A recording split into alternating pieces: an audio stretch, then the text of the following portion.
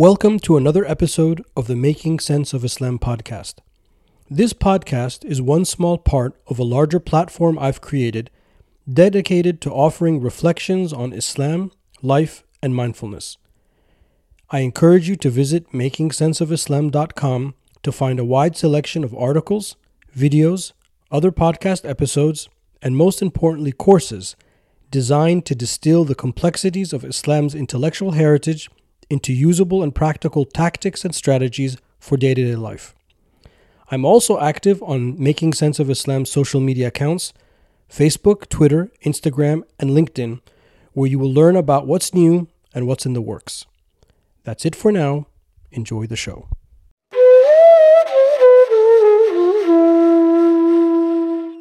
Assalamu alaikum. Welcome back to episode 100.5 or 100.5, where I'm going to answer the remaining questions that we received for the 100th episode that were not necessarily related to the topics that we were talking about. So the questions that I have here are more of a Sharia nature and advice, life advice, and my thoughts on certain topics.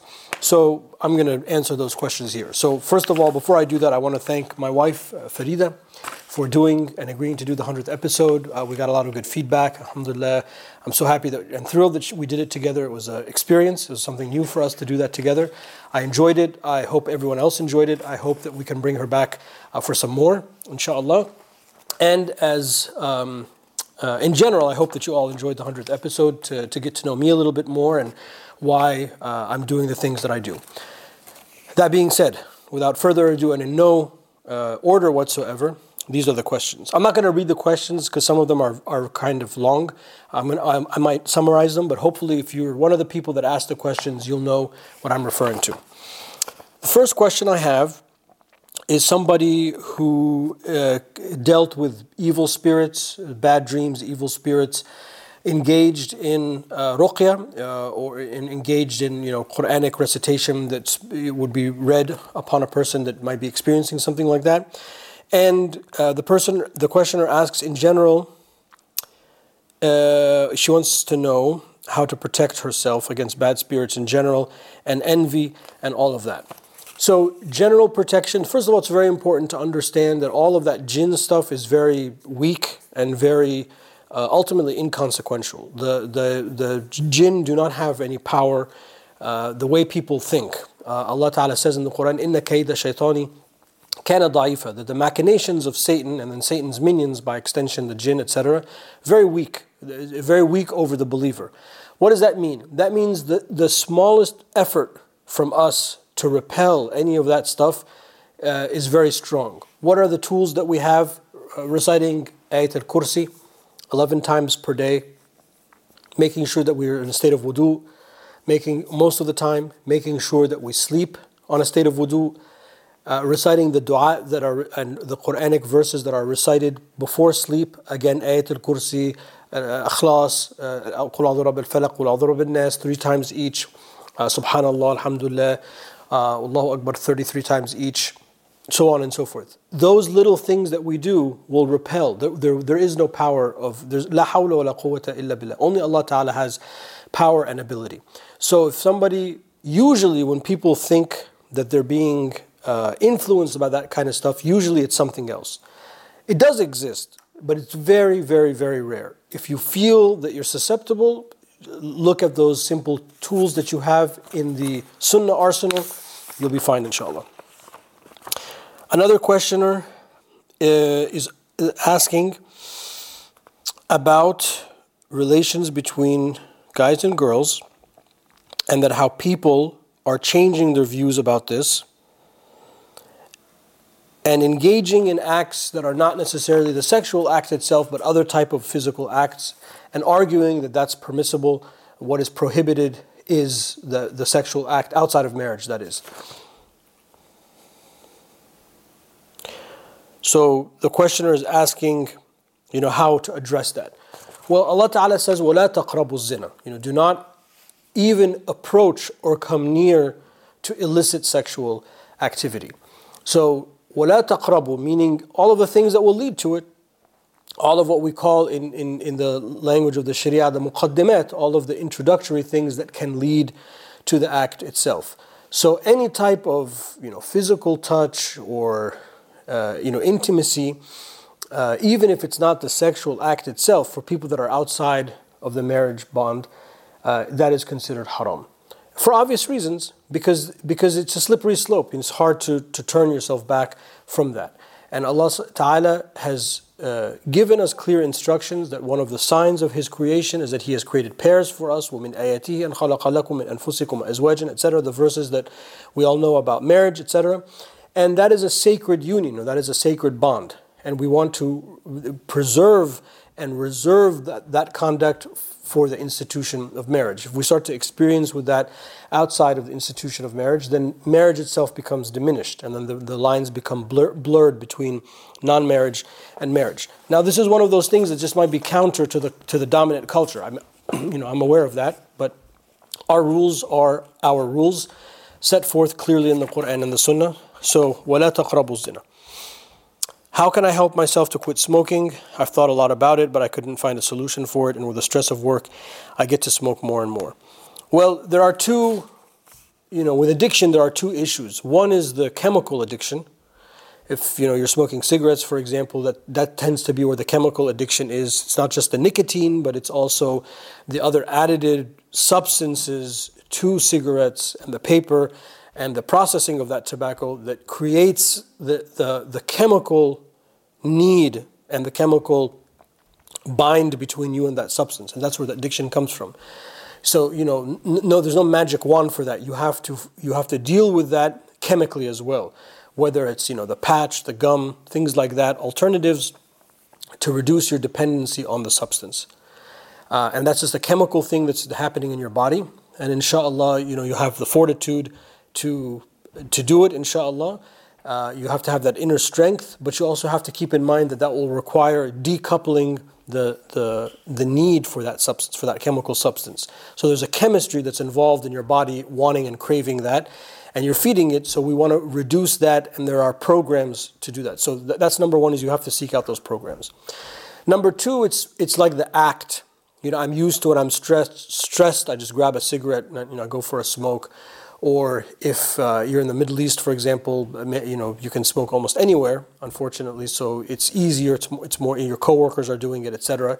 So you have to train your body not to go for that act of putting something in your mouth. I met a man once who had been smoking cigarettes for 40, 50 years, and his way of addressing that second part is he would start to carry a tasbih with him. And then, so his fingers were always fidgeting with the tasbih, not going for the cigarette, opening getting the cigarette, putting it in and lighting it, and then his hands were used to that, so now he engaged his hands in something else. Even if he didn't necessarily make dhikr on the tasbih, but it was sort of a step in the right direction. Some people use a stress ball, or one of those, I can't remember, I don't know what they're called, but the thing that you clamp down for your hand exercises. You're going to need to retrain those mannerisms because you're used to that act. So the chemical thing, the chemical dependency requires a chemical solution, and that I would go as far as to say that's almost with any form of addiction. Plus, you want to develop new physical habits that will replace, the fidget. You'll start to fidget essentially. So you want to occupy yourself with something that is a replacement. Now, that being said, on top of all of that, I should have said maybe in the beginning, inshallah, you just have the deep intention, which obviously I know you do because you asked the question, and ask Allah Ta'ala sincerely for help. La hawla wa la quwwata illa billah. Only Allah Ta'ala will come to your assistance, and inshallah Allah will give you tawfiq. It will require inner strength, first and foremost, because all of these things you can engage in, but then you can cave in because of the structure around you. Ask Allah Ta'ala sincerely, He will come to your assistance. How do we handle the stresses in life in synchronizing with God's will? And what could you advise us of doing, fulfilling things that we can do that does not come across being faithful, a faithful Muslim? Okay, well, the stresses in life, what you have to understand is that we want all sorts of things, but only what Allah allows happens. And that's the lesson right there. So when we try to get something and we just keep coming up against this resistance, at some point we have to remind ourselves, maybe Allah Ta'ala does not want this for us. And then you have to sort of relinquish that and go another path. That's where what most people don't do. Most people, they just keep pounding away at the resistance, or they push harder, and they think that that's somehow the key to success, or that's the right way. Life should be easier than that. It's easier because you follow what Allah Ta'ala has facilitated in front of you. I don't mean lazy. You have to work very hard, you have to be very aggressive, you have to be very shrewd, you have to exert all your cells in your body have to be employed for the task at hand. That's what ihsan is, that's what excellence is. So I'm not talking about being lazy. But if you try to do something over and over again and it's not happening, what do we say in Islam? We say there's no tawfiq, meaning Allah Ta'ala has not facilitated that. Let it go and move on to something else. That's how you submit to Allah Ta'ala's will. What everyone doesn't, what most people don't get is that we are submitting to Allah's will, whether we're aware of it or not. So it's not like I'm saying something new, because you can't be taller than you are or shorter than you are. I mean, there are certain constraints that you've been given. You are complying with Allah Ta'ala's will just by being you. But most people are not aware of that. And then they go counter. Think of like a tree in a strong wind. The tree has firm roots, so inshallah we have firm roots by establishing and connecting to our first principles. But when the wind blows, the tree will lean a little bit. And that's what I'm talking about. Sometimes we just have to lean with the qadr that comes our way. And inshallah it doesn't break us, but then we can come back. But if you keep resisting that, then you live in this constant frustration. And then that constant frustration can lead to spiritual problems where, why God have you done this to me, and why, I'm mad at God, and people talk like that. So the stresses of life is sometimes you just have to submit to that something is not meant to be and move on to something else. That being said, also you need to increase your remembrance of Allah subhanahu wa ta'ala. Ala bi dhikrillahi tatma'innul qulub. Verily by the remembrance of Allah ta'ala is the heart quieted. That means you have to do it a lot for the heart to be quieted. Don't just hear that verse and say subhanallah once and then you're still stressed. You have to say subhanallah, or la ilaha illallah, or Allahumma salli ala Sayyidina Muhammad sallallahu alaihi wasallam enough times that you become quieted. That means you need to also learn why you're saying those things and what it is that you're saying and what those meanings are for that to have the impact on you, inshallah. So somebody has mentioned they've taken the anger course and they've learned a lot, and they're asking me to make short courses that get into our daily routines. Okay, inshallah. You have to understand I have a small team, but this is like a one-man show. So a lot of it falls on me, and there is life, and that's why sometimes it takes me a while to get to the videos or the episodes, so I apologize. Actually, as I'm recording this now, I have a new course that I have finished recording. I'm not going to tell you what it is exactly yet. I need to just edit some things and put together the study guide, but I'm hoping, inshallah, very soon to announce the next course, which hopefully will satisfy the questioner for the time being, and I will try to get to more shorter courses, inshallah. How do we reconcile the hadith that says Abraham alayhi salam is the best of creation with the hadith about the superiority of Sayyidina Muhammad sallallahu alayhi wa sallam? It's of degrees. Sayyidina Ibrahim alayhi salam has his khususiyya, has his special traits, but the superiority in an absolute sense is Sayyidina Muhammad alayhi salam. There's nothing in the created world or universe, neither a created person or creature or inanimate object, there's nothing that is in the created world that is greater than Sayyidina Muhammad sallallahu alayhi wa sallam. So that's from an absolute point of view. That doesn't negate that Allah Ta'ala praises other anbiya. So it's about whether the statement is absolute or if it's conditional, etc., things like that. Is it permissible to pray in clothes that have manure smeared on them? No. Part of the conditions of prayer is that your clothes have to be tahir, they have to be pure and without any impurities, najasat. You can have a dispensation if you have, I forgot to bring a quarter for the video, but if you're an American quarter, and I'm sorry I don't have a quarter next to me, but an American quarter is probably this big. If you have a quarter worth of najasat on your body or on your clothes, that or less, that can be considered excusable. But if it's more than that, it's not excusable. But other than that, the general answer to the question is no, you have to change your clothes and purify them.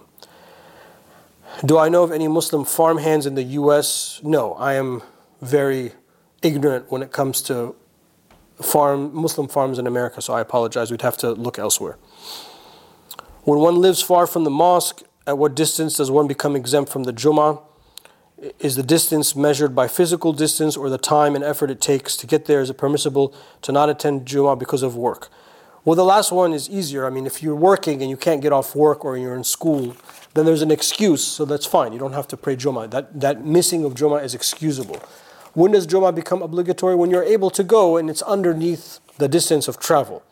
So if in your town or vicinity there is a mosque that's the distance between you and that mosque is less than the distance of travel, then it's obligatory to pray Jummah. But if there are other extenuating circumstances, like you're working, like as the questioner mentioned, it's fine, it's excusable. What is not excusable is missing Jummah for no reason. Either you're like lazy or you just didn't go, etc. But if there's a reason, like I remember when we were in school, up until college, it was almost, I don't think up until college I prayed Jummah, except on like holidays because I couldn't get out of school. And even in college, there were many Fridays where there would be lectures on Friday in the afternoon. So those are excused absences from Jummah. So this person, I remember this question. This person lives in southern Turkey, working with humanitarian aid organizations focused on the Syrian war. Mashallah, that's an awesome, Allah Ta'ala bless you and your family for all of that. I believe, if I remember correctly, this person is like, she converted to Islam. The question, could you discuss Islamic teachings and recommendations regarding charity towards non-relations? There are many street children and garbage pickers here in southern Turkey, and of course hundreds of thousands of refugees in the area, as well as across the border in Syria. In the larger context, there are many, many desperately poor people in the region. Who is responsible for providing charity to people such as these who do not have families? So on and so forth. So, charity is something that is blind from the point of view is that we do not distinguish when we are giving charity to who is receiving. Unlike the zakah is a Sharia stipulated alms on excess money, so there are certain conditions that have to be met. When those conditions are met, a certain percentage of the excess money is taken, and then that money is taken and distributed to certain categories. So it's a very on purpose, very well documented thing. Sadaqah or charities is not that; it's the opposite of that. You give freely. You give to people who need it. The Prophet ﷺ, he said, "Man la yahtamu bi umuri al-muslimin falaysa minhum." Whoever is not concerned with the affairs of Muslims is not from amongst them. So in the case where you are, Allah Ta'ala has placed you in this place for whatever reason to help care for those people. So it's a communal obligation. All of us, we need to help our brothers and sisters, especially our brother, people that carry our faith tradition, that are in need, that are displaced. Actually, displaced people are one of the categories of zakah, by the way. So in that case, you might find a lot of assistance that zakah could be distributed to them. But let's park that fiqh issue on the side for now. We are responsible, all of us collectively.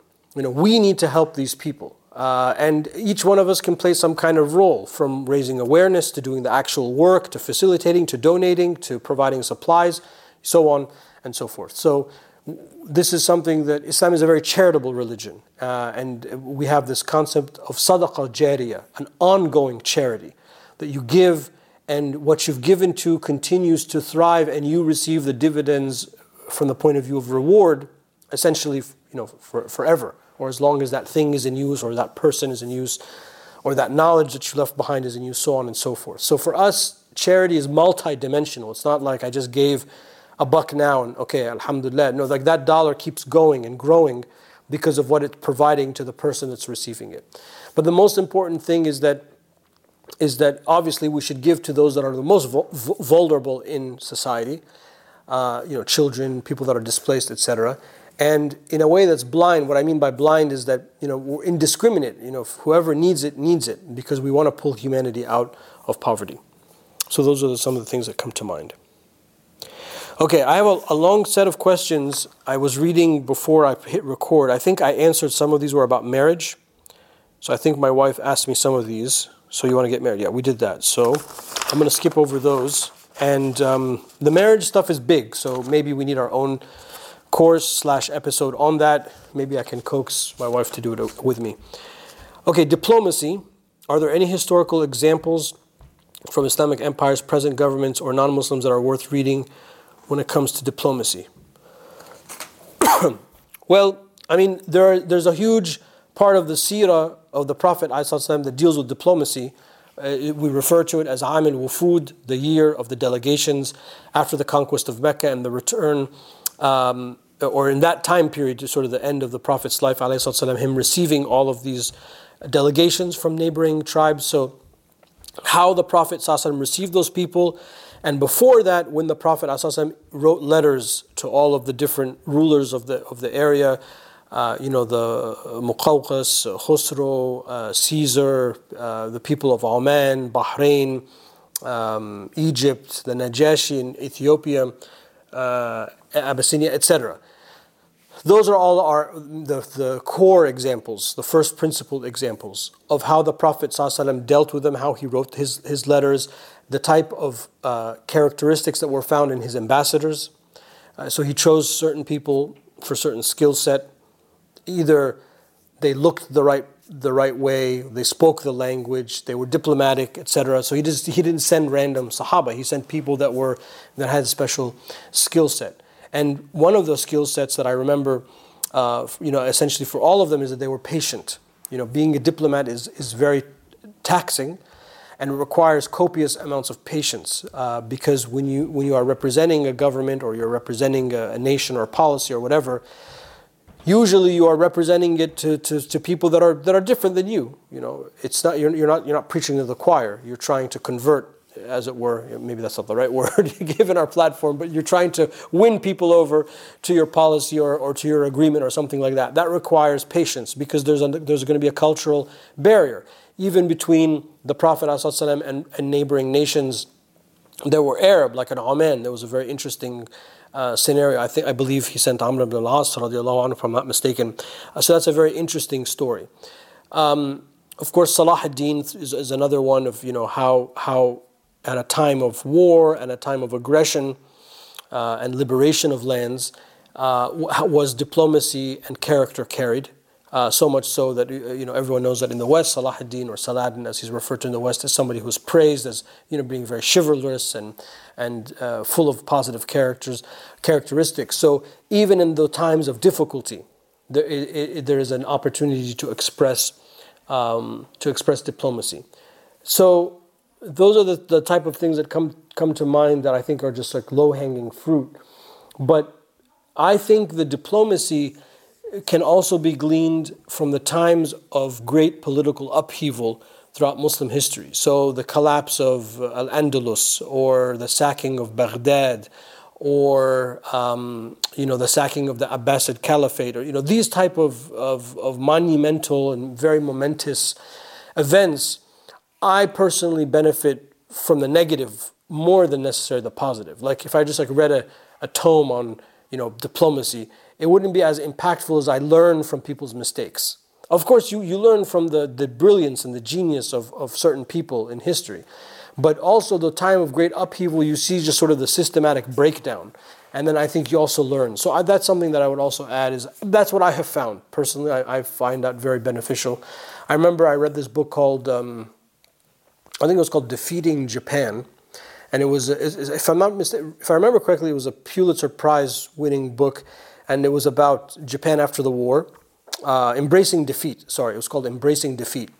And it talks about how Japanese society and culture was transformed with the loss of the war, World War II, essential occupation of America, of Japan, until the handing over of the government to its native government. And it's transformed Japanese society ever since. And there was a part of it was that they had to embrace the fact that they lost, but there were certain things that they didn't lose. Particularly when they talk about the emperor's announcement that he's not divine. And it wasn't, if you read the study, it wasn't as straightforward. They did not compromise. They were just very clever in how they worded it. So my point is that in defeat, in collapse, there are many lessons as well. So don't forget to look at those. Okay, how to approach discussions, if at all, non-Muslims or non-practicing, how to approach discussions, if at all, with non-Muslims or non-practicing family members. So look, you have to understand that when you're in a family, you're handicapped because people look at you as a member of the family first and foremost. So if you grew up and you were like the goof of the family, then you're always going to be the goof. If you grew up and you were the kid that always got in trouble, you're always going to get in trouble. If you grew up and you were, the slow kid, you're always going to be the slow kid. If you grew up and you were the smart kid, you're always going to be considered the smart kid. So you're handicapped. So you have to understand that, and you can't take things personally. Just because you've had some personal growth, don't assume that people are going to want to hear about your personal growth. So, they just might tell you just put a sock in it. I don't want to hear you. And you can't take that personal. And because of that, my advice is to be the best version of yourself. Lead by character and lead by your conduct. And that really kind of goes for all of us, I think, as well. This idea that da'wah is like knocking on doors and let me preach the good word. That's not really what da'wah means, nor is it something that we're supposed to be doing. We're supposed to be the best versions of ourselves, and that should translate. That is going to speak volumes. When your neighbor for 10, 15, 20, 30 years consistently has nothing but positive interactions with you, that's going to be much more than if you gifted them the Quran. Much, much more. I mean, your non-Muslim neighbor. Why? Because it's very hard to be a neighbor and to be consistently good for that long. That means you're really a good person because you can only hide so much. So don't underestimate the power of those examples. So I would only engage on matters of the deen and religion if it just comes up naturally, in the context of like, I might have an opinion on that or I have something to say. But I wouldn't be the person that always shows up and, قال Allah wa qala Rasulullah sallallahu alaihi wasallam. I mean, that's like a buzzkill. People are not going to be receptive to that. So, be natural, be yourself, but be the best version of yourself. Music. We did the music stuff. I divulged too much on the music questions. Those are the remaining questions. So this is a little bit of a short episode on the questions. If there are questions that I didn't get to for whatever reason, and in compiling, maybe I kind of overlooked something, I apologize. Please reach out to me on social media. Instagram is probably the best place, but I check everything, even LinkedIn, Facebook, Twitter, etc. You can also email me at info@makingsenseofislam.com, and I'll pick up the questions in a further episode if I haven't. We'll leave it there, and I will see you soon for the next full episode, which I'll resume some of my interviews. I have some very interesting interviews in the pipeline. Until then, be well, stay safe. Wassalamu alaikum wa rahmatullahi wa barakatuh.